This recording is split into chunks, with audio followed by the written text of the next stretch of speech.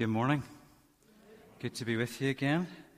Someone's going to have to figure out a way of making these things here compatible with face masks. At least I'm not wearing my glasses. That's an extra complication. I say good morning. I'm looking at the time. I make it 11:58. I always find speaking at this time of the day is awkward. And it's not just because the people who are listening are hungry and hoping this doesn't go on so long that lunch is pushed further and further back. But it's just, when you stand up to say good morning, you're thinking, is it 11:59 or is it 12:01? And a few years ago, I developed a little rule of thumb and decided that if you haven't had your lunch yet, then it's still the morning. So I assume that you've not had your lunch unless you stopped off in McDonald's or something on the way to get here. A couple of days ago, when Gail asked me for a title for what I was going to talk about this morning and the passage, I thought I would call it Thoughts and Prayers. And I wonder if you've ever found yourself using that expression or writing that expression somewhere. Maybe, it's a friend on Facebook and they're going through a particular crisis and you want to encourage them, so you just put thoughts and prayers.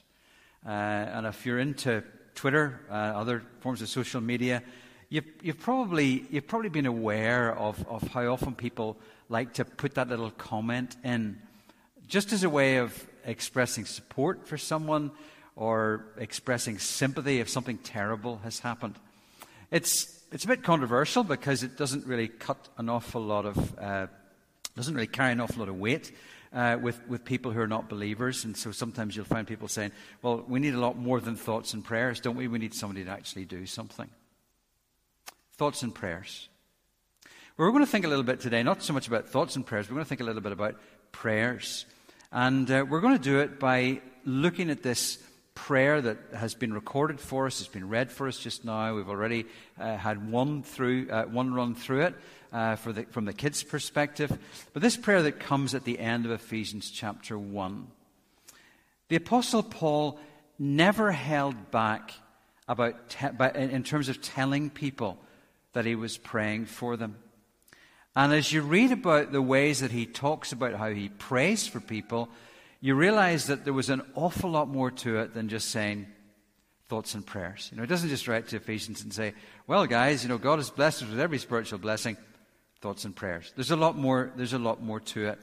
And you find in many of his letters there are expressions of gratitude. He writes about his gratitude when he has seen the evidence of the grace of God at work in the lives of the people that he's writing to. And also in several of the letters and the prayers that are in his letters, especially the letters that are written from prison, we get quite a clear idea of the kinds of things that Paul prayed for when he prayed for these people. And a couple of those prayers come in Ephesians. The one that we're going to look at just now in Ephesians chapter 1, but there's another one that's in Ephesians chapter 3, one that tends to focus on God's power and one that tends to focus on God's love.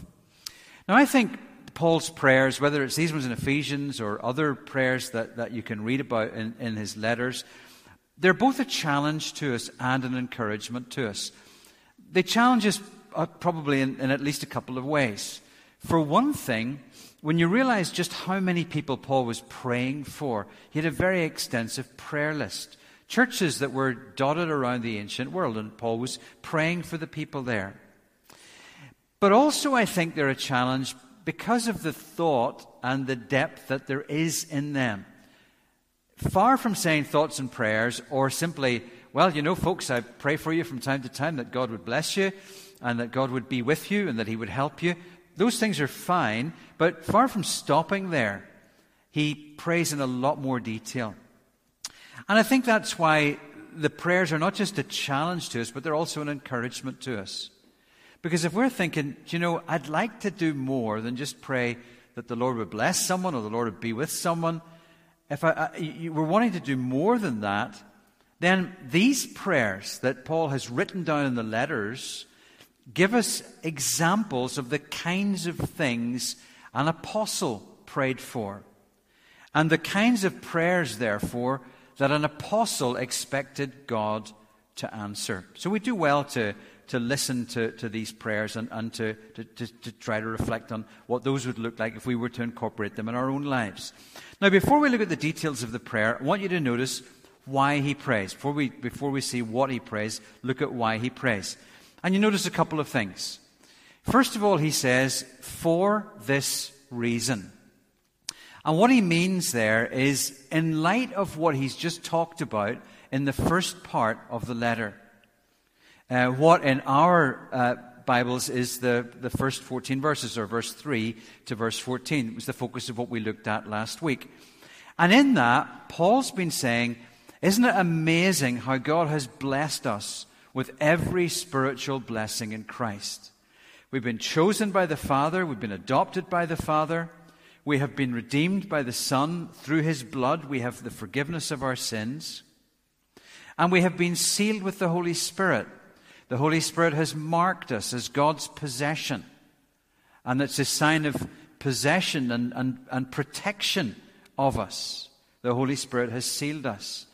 And in the light of all of these blessings, Paul says, I'm praying for you. It's interesting that he wasn't content sort of to let them rest on their laurels and say, well, isn't it great that you've come this far? That's fine. He says, in the light of all that God has already done, in the light of how God has already blessed us, let's pray for more. The second thing is, he says, I heard of your faith and love. This is how Paul knows that the people that he's writing to have become part of the plan and the blessings that he's talked about in those first 14 verses. They've responded to the gospel by putting their faith in the Lord Jesus. And the sign that this faith has taken root and their lives have been transformed and they've come into this plan of God is the love that they have for all God's people. Faith and love.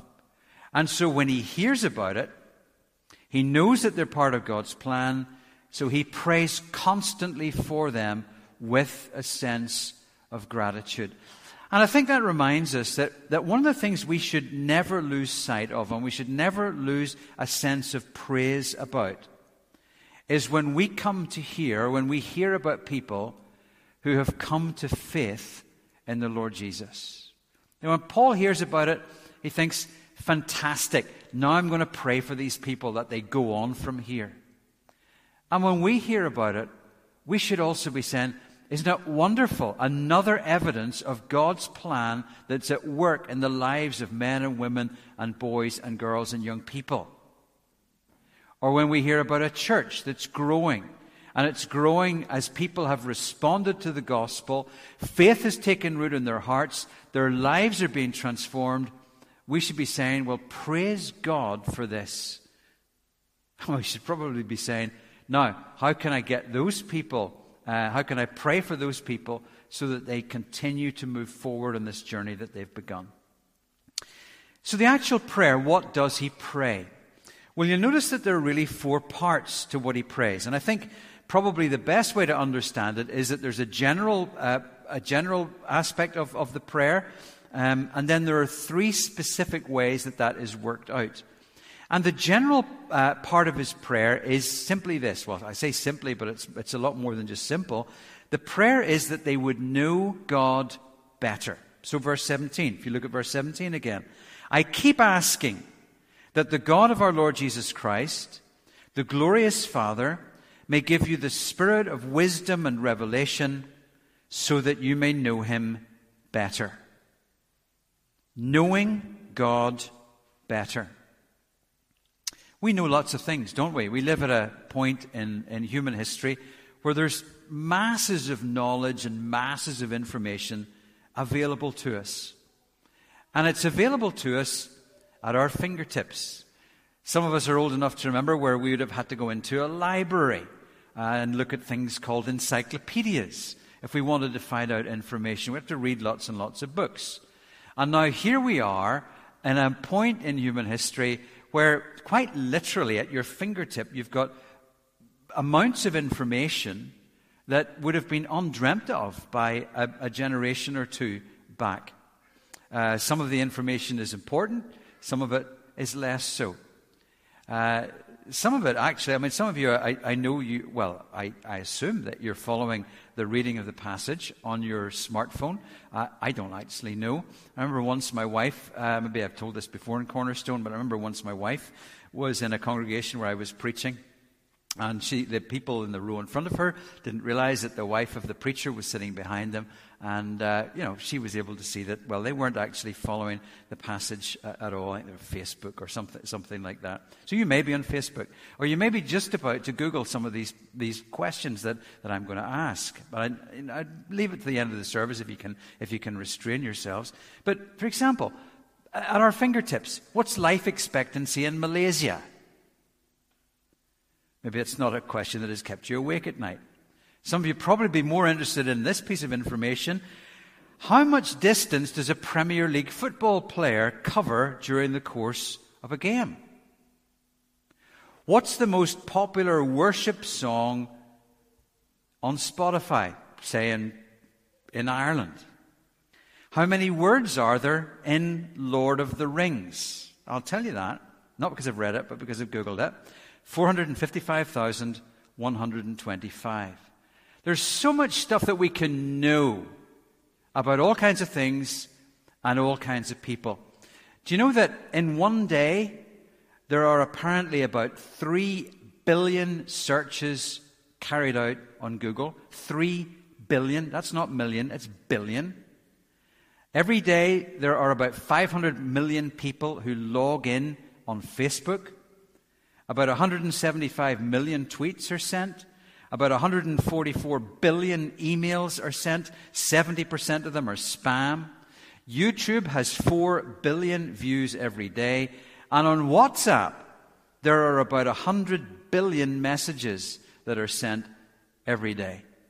Now, some of you may decide to Google all of that to make sure I've told you the right thing, and you'll correct me at the end of the service or something like that. But just masses of information, masses of things for us to know. But here is the question that jumps out from this passage. How well do we know God?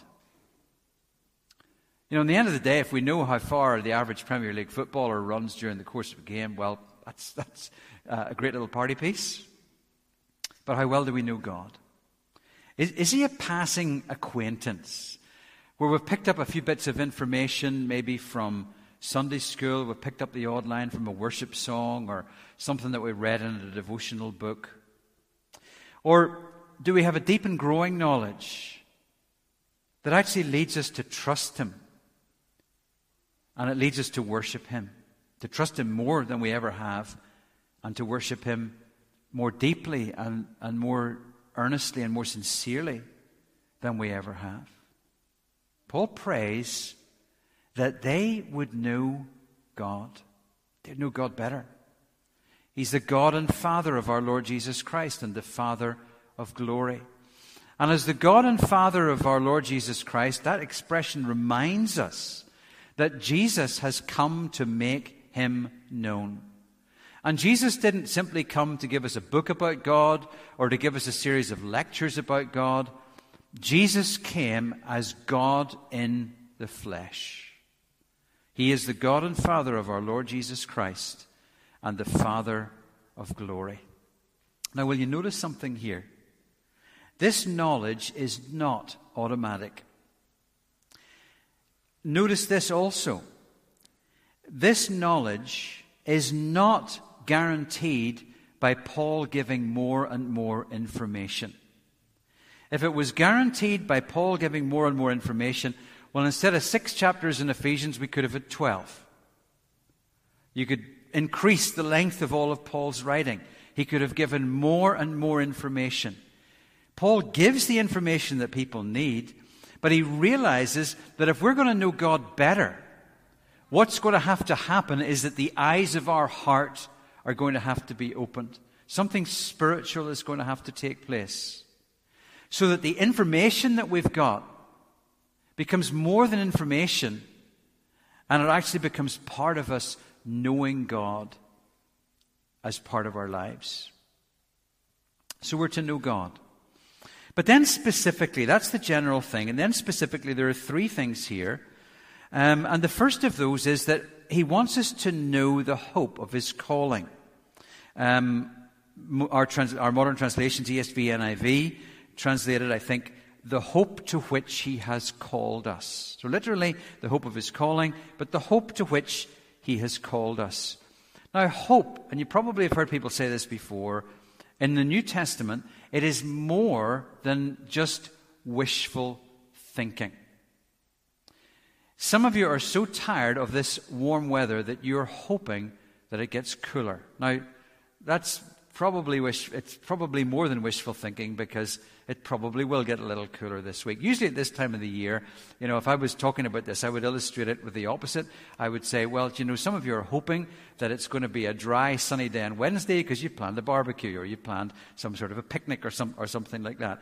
And you know enough about the climate here to know that sometimes hoping for a great day of weather or a great week of weather because you're going to be off on your holidays somewhere, well, it's not much more than wishful thinking. But in New Testament terms, when Paul talks about hope, he talks about it as something that is much more solid. When he talks about hope, he talks about the prospect of the fulfillment of our salvation. When, according to Romans 8, glory will be revealed in us who belong to Christ. And hope that it's not just about us as individuals, but hope that the groaning of the whole creation will end as creation is set free from its slavery. Our hope is in the completion of our redemption. We've already been forgiven through the blood of Christ, and the Spirit is given to us as a guarantee of what is still to come, and we have a hope about our future. Let me give you an illustration of hope that is more than just wishful thinking. It involves a story of a man called Jim Stockdale. Jim Stockdale was an American admiral. He was a prisoner of war in Vietnam, was imprisoned for 8 years, was a prisoner in what became known as the Hanoi Hilton. It's what they called the prisoner of war camp. And going back a number of years ago, he was interviewed by a business writer called Jim Collins. Collins prepared for the interview by reading a book that Stockdale had written along with his wife. And the book was about the experiences that they'd had during the 8 years that he was imprisoned in the Hanoi Hilton. And here's what Collins says about reading the book. He said, as I moved through the book, I found myself getting depressed. It just seemed so bleak. The uncertainty of his fate, the brutality of his captors, and so forth. And then he said, it dawned on me, here I am sitting in my warm and comfortable office on a beautiful Saturday afternoon. I'm getting depressed reading this, and I know the end of the story. I know that he gets out, reunites with his family, becomes a national hero, and gets the opportunity to study philosophy at university. If it feels depressing for me, how on earth did he deal with it when he was actually there and didn't know the end of the story? And so he asked Jim Stockdale about this. And Stockdale said this. This is really important. I want you to take this away with you. He said, I never lost faith in the end of the story. I never lost faith in the end of the story. I never doubted not only that I would get out, but also that I would prevail in the end and turn experience into the defining event of my life, which in retrospect, I would not trade. Now, interestingly, Collins asked him a further question. He said, who didn't make it out? Who didn't get out of the camp? And Stockdale said, oh, that's easy. The optimists. Now, that's really interesting, isn't it? The optimists didn't make it out. You think the pessimists, because they had no hope, so they just gave up hope, so they didn't make it out. But he said it was the optimists. And he explained it. He said they were the ones who said, we're going to be out by Christmas. Christmas would come. Christmas would go. Then they'd say we're going to be out by Easter. Easter would come. Easter would go. And then Thanksgiving. And then it would be Christmas again. And they died of a broken heart. And you see, in talking like that, Stockdale was making a very important point. his faith in the end of the story did not deny the difficulty and the challenge and the pain of what he was living through. The optimists were the wishful thinkers, whose hope and whose faith had absolutely no basis. I never lost faith in the end of the story. That, I think, is hope. And God has called us into a story that has a good ending. And so Paul prays not only that they would know God in a general way, but specifically that they would know the hope of this calling. That they would know that the story that God had called them into was a story with a good ending. The hope of his calling. Second thing, the second specific thing is God's inheritance in his people. Notice he talks about the riches of the glory of his inheritance in the saints. Now, when we think about God and inheritance and us, ourselves, if we're in Christ, and the idea of inheritance, what we probably most often think about is the idea that God has stored up an inheritance that one day we're going to get to enjoy it. We already get to enjoy lots of blessings. There's the adoption that Paul has talked about. There's the redemption that he's talked about. There's the sealing of the Spirit that he's talked about. There's so many things that we already have begun to taste, and there's an inheritance in the future. But actually, what's happening here in this particular part of Paul's prayer is not so much the inheritance that God is keeping for us to enjoy at one point in the future, but it is the inheritance that God has in us. We are his inheritance. And that is what Paul is praying about here. Now, the idea that God has an inheritance in his people is an old idea. It wasn't Paul who thought it up, but it comes from the Old Testament. God's inheritance and in his people. There's also the inheritance that he has for them. That idea is there in the Old Testament as well. But in the Old Testament, God says to his Old Testament people, "You shall be my treasured possession." The whole earth is his. But out of it all, his people are his treasured possession. Now, you probably know the Old Testament well enough, and you know the Old Testament story well enough to realize that it was a very bumpy road. And that very often, those people who were called to be God's treasured possession lived very far from this destiny that was meant to be theirs. There was unbelief. There was idolatry. There was judgment. There was exile. Very difficult picture that in much of the Old Testament. And yet, God never abandoned his love for those people. He never abandoned his plan. And you find that even in parts of the Old Testament, like some of the minor prophets, which are full of the judgment of God against his people, yet so often his judgment is tempered by his grace and his mercy towards them. He never gave up on his plan. And so listen to this from Isaiah chapter 43. You may be familiar with these words. You've maybe got them on a card somewhere or even got them on a plaque in your house.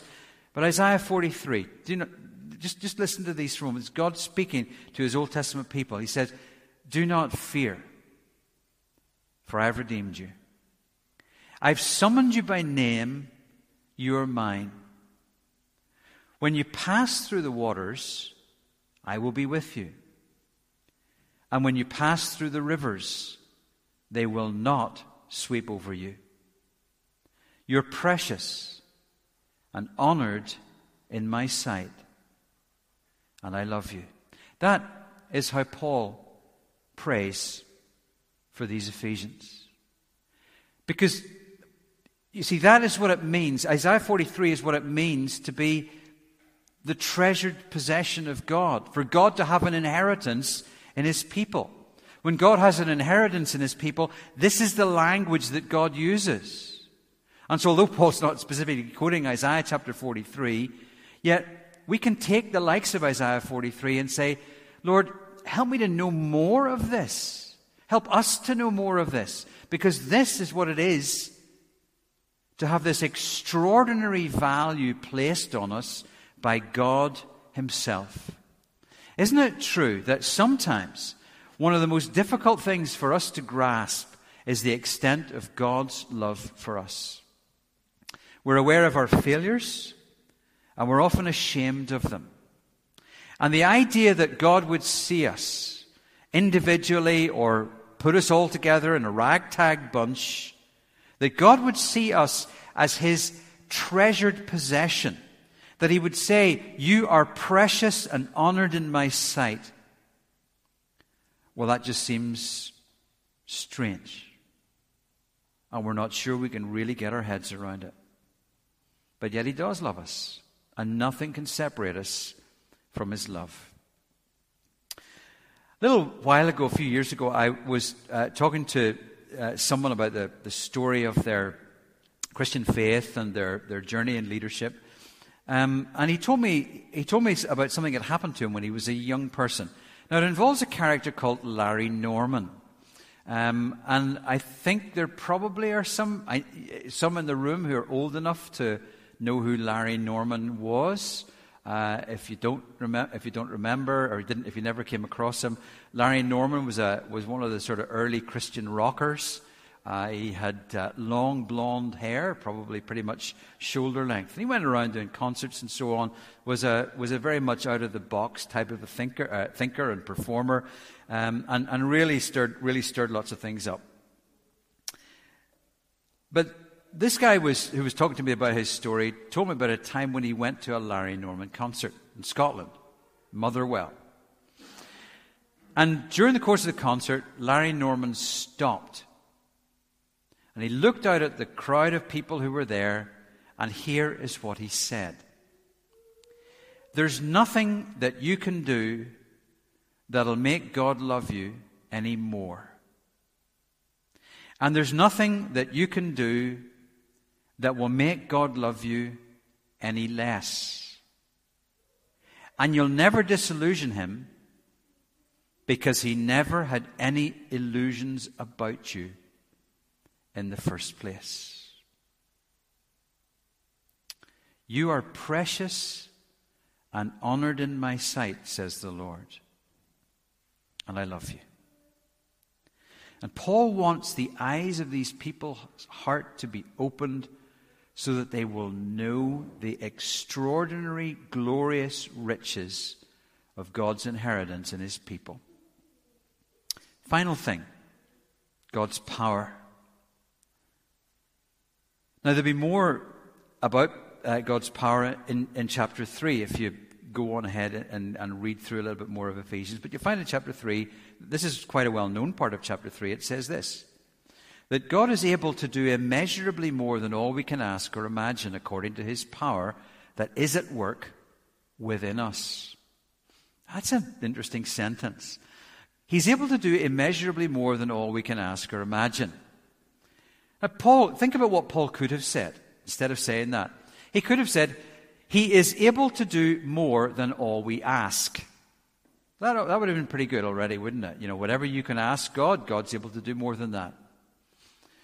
But he says, He's able to do immeasurably more than all we ask. Immeasurably more. You can't put a measure on it. And he doesn't even stop there, because he says, He's able to do immeasurably more than all we ask or imagine, according to His power that is at work within us. Now, I'll tell you what that says. That says that there are far more resources available to us than we have probably ever realized. No wonder then that when Paul's praying, back in chapter 1, that they're going to know God better. They're going to know this hope of their calling, of God's calling on their lives. They're going to know the inheritance that God has in the saints. No wonder that He wants them to know about the power of God that's available to them. He prays that they will catch hold of it. Someone has said that our lack of appreciation of this power of God is a sign of how much we need this prayer. Our lack of appreciation of this power of God is a sign of how much we need this prayer.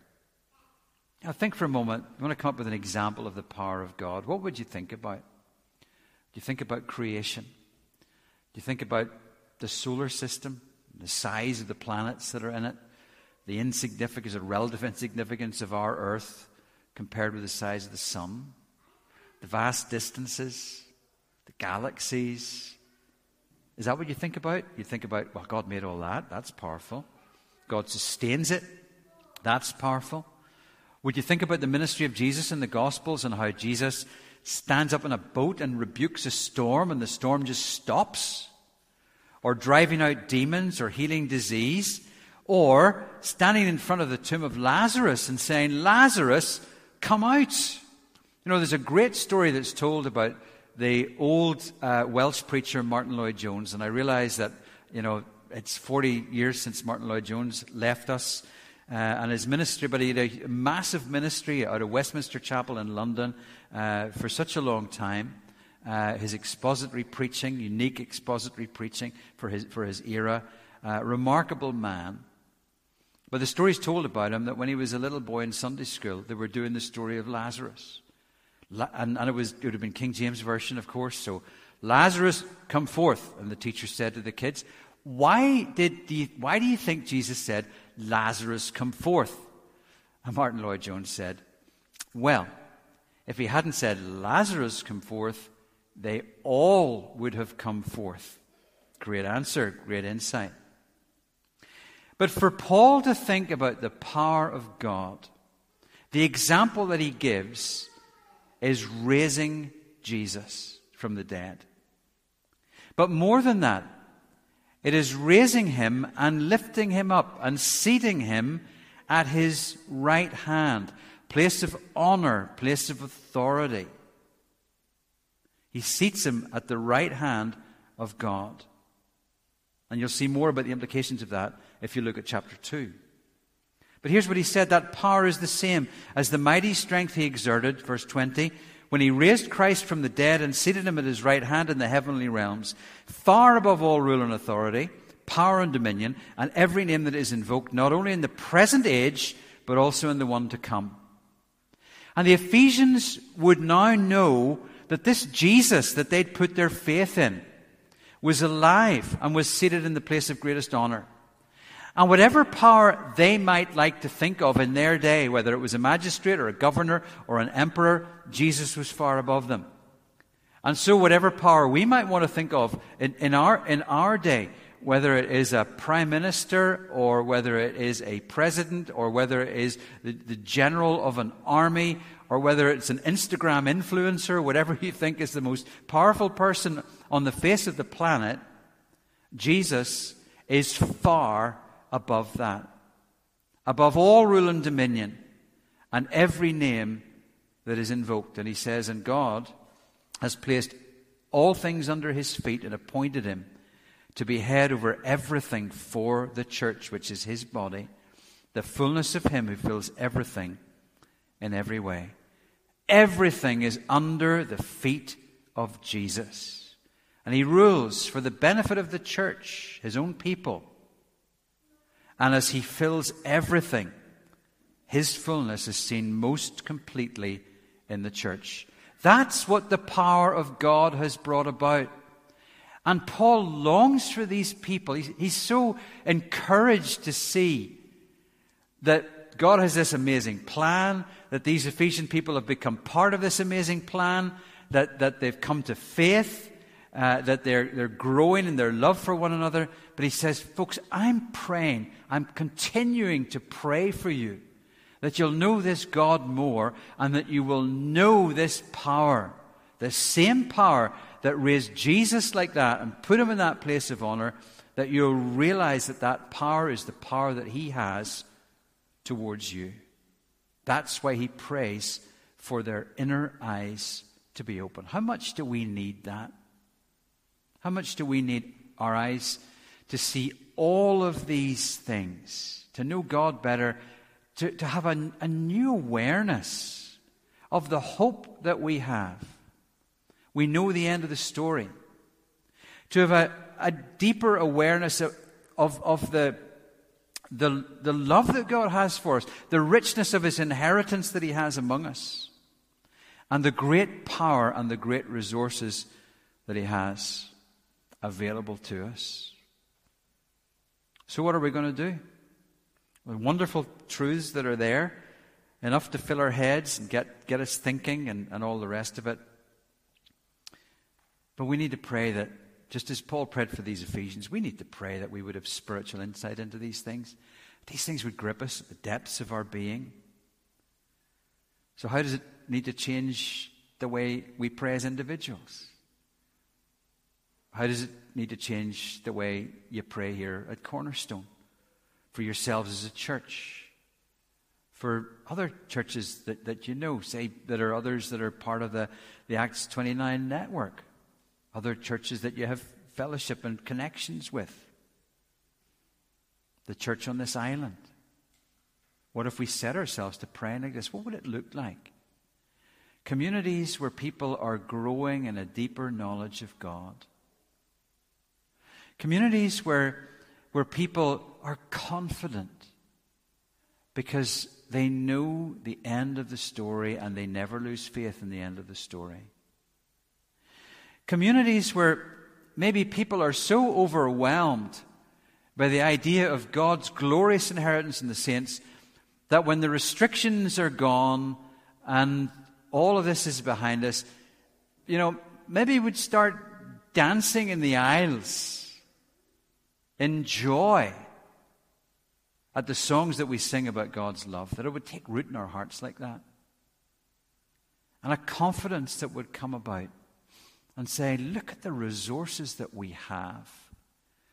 Let's pray that God will open our eyes. We don't need to clench our teeth and try harder to believe, but let's just pray that God would give us a bigger and bigger vision of his power, and that would shape us. And so let's pray. Father, we thank you this morning for your word.